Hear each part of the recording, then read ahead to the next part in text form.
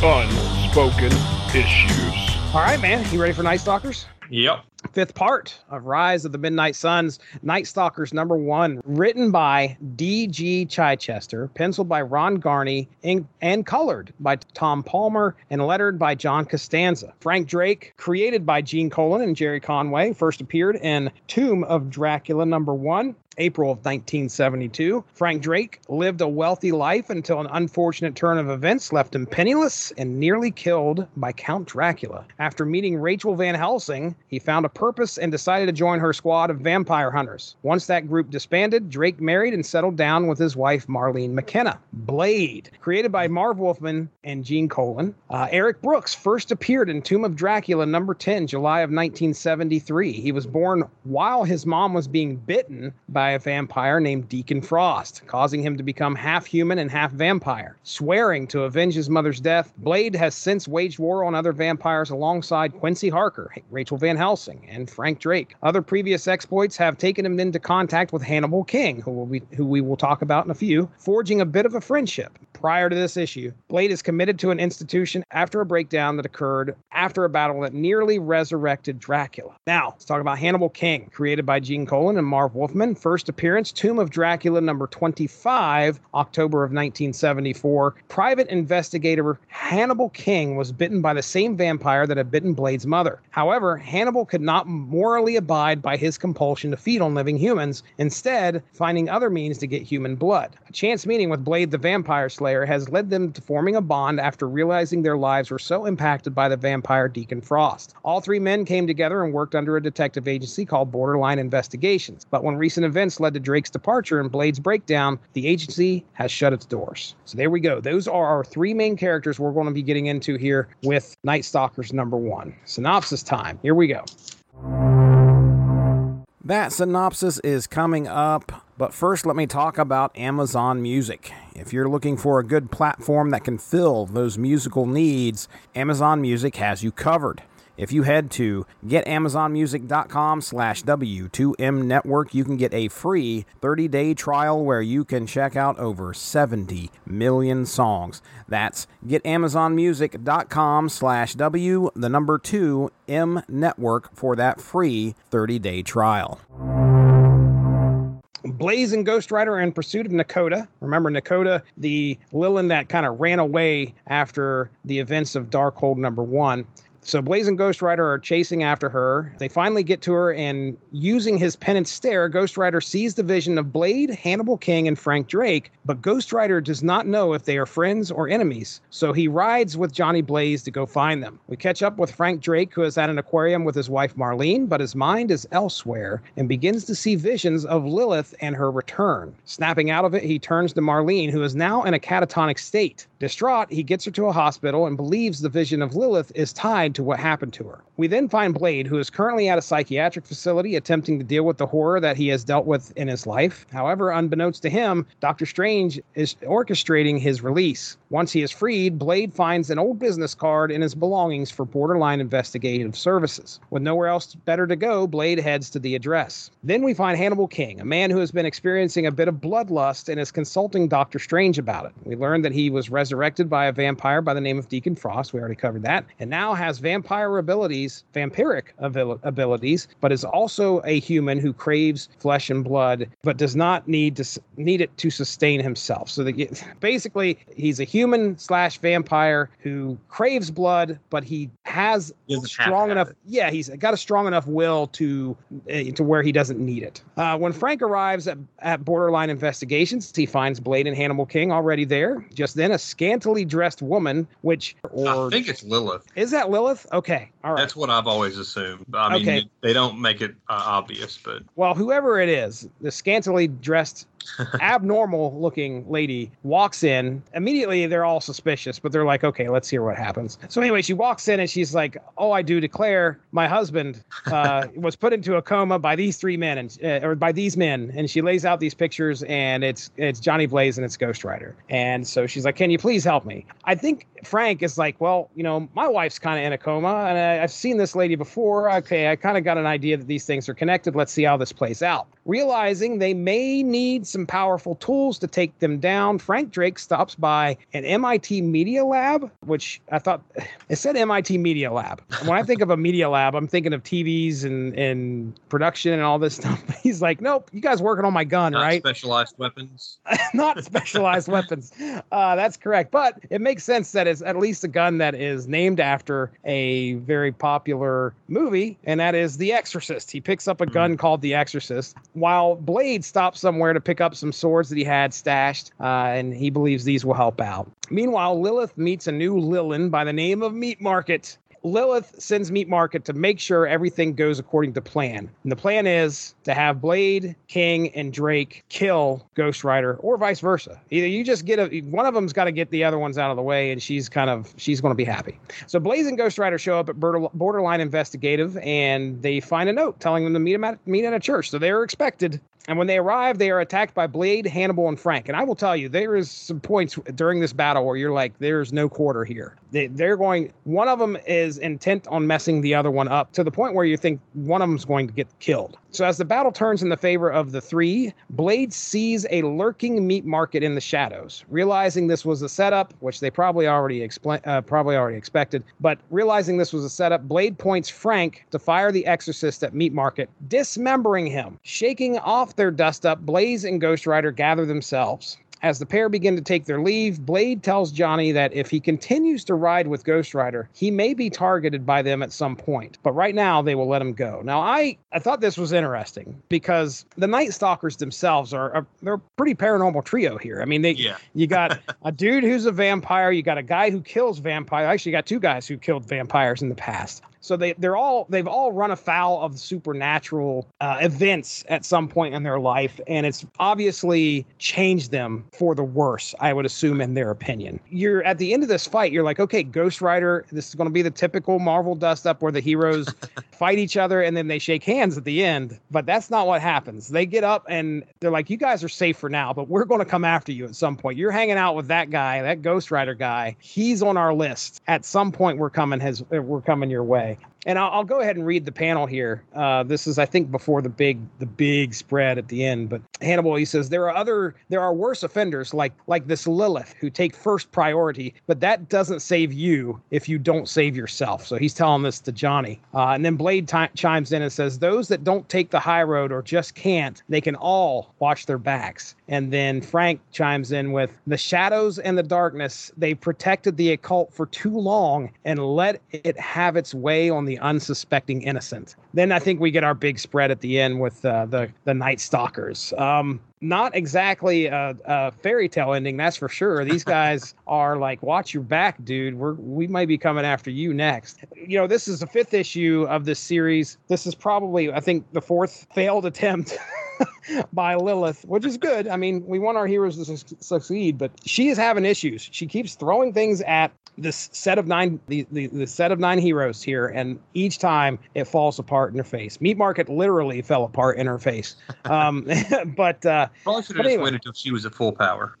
Yeah, kind of bide your time a little bit. So that's the end there for Nightstalkers #1, another great launch title. Now, okay, I'll go ahead and start here real quick. Blade, I've heard of. Blade, have I read before anything with Blade in it before the Wesley Snipes movie? No, that would be a negative. I don't think I've read anything with Blade in it until after watching the Wesley Snipes movie, and I knew who Blade was. These other two characters, I've never read anything with Frank Drake in it. I've never read anything with Hannibal King in it. So I had no idea what I was getting into. I even forgot about Blade Trinity. So that's a thing. But yeah, I mean, it's a great way to reintroduce these characters, like you were talking about, pulling these characters back into the Marvel mythos from these 70s titles, now getting the band back together again, which is very much the feel of this book. Like, hey, we're getting things back together. These 3 guys who have had a history with each other are going to be back on the road together. Very fun feel to the book. Again, a lot of history right here at the beginning of this first title. I really like this one. This was probably my favorite of the new books back in the day, more so than Darkhold and Morbius. I really liked the Nightstalkers characters. And I kind of think I like it even more now because I like the detective noir stuff mingled in with the supernatural. Right. Which was, Lilith, if that is who it was, coming in with the big femme fatale vibes coming into the office to hire them for the case or whatever, the charade. But yeah, I didn't know any of these characters before this came out. I remember when Blade, the movie, was about to be released, I was like, man, I wish they would have just made a Nightstalkers movie. And no kidding. Eventually, I think Ryan Reynolds played Hannibal King. Frank Drake, I don't think ever showed up in those movies. Right. But yeah, he was in Blade Trinity, which was not a good movie in my recollection. I've only seen it the once, but I remember not being a fan of it. But yeah, this is it's probably my favorite non-Ghost Rider Midnight Suns book. It was really cool that they had all the. I mean, they really entrenched that they're in Boston. There are a ton of like the cobblestones. They talk about Paul Revere. They're on the ship. I think Strange and Lilith are on a famous ship in Boston Harbor at the end. I think is this the first issue where they mentioned that Strange like basically says, I can't confront Lilith on my own because a confrontation with that much magic is going to break the dimensional walls even further or whatever. Yeah, like he shows up in front of Lilith, right? And he's like, look, I'll read it. A direct collision of power such as ours would weaken the dimensional walls even further and allow you to summon your scattered children to damnation that much easier. So yeah, that finally we get an explanation as to why. Like, Strange, dude, what are you doing, man? Just help out, man. Jump in here anytime. I really like Ron Garney as a penciler. This is early in his career. He's become a lot more, I wouldn't say more refined, but he's evolved his style a lot more since this point. But he does a really good job of like really packing these pages. A lot of smaller panels, really getting into a lot more story detail and stuff. And then there's like big splash pages every once in a while, like Lilith exploding out of the whale or whatever. Yeah. But yeah, he became one of my favorite artists over the years. This is like, I'm sure this is the first thing I'd ever read that he had done. Yeah, it looks really good. And just kind of skip back to Doctor Strange real quick. Doctor Strange was responsible, I believe, for Marlene's catatonic state.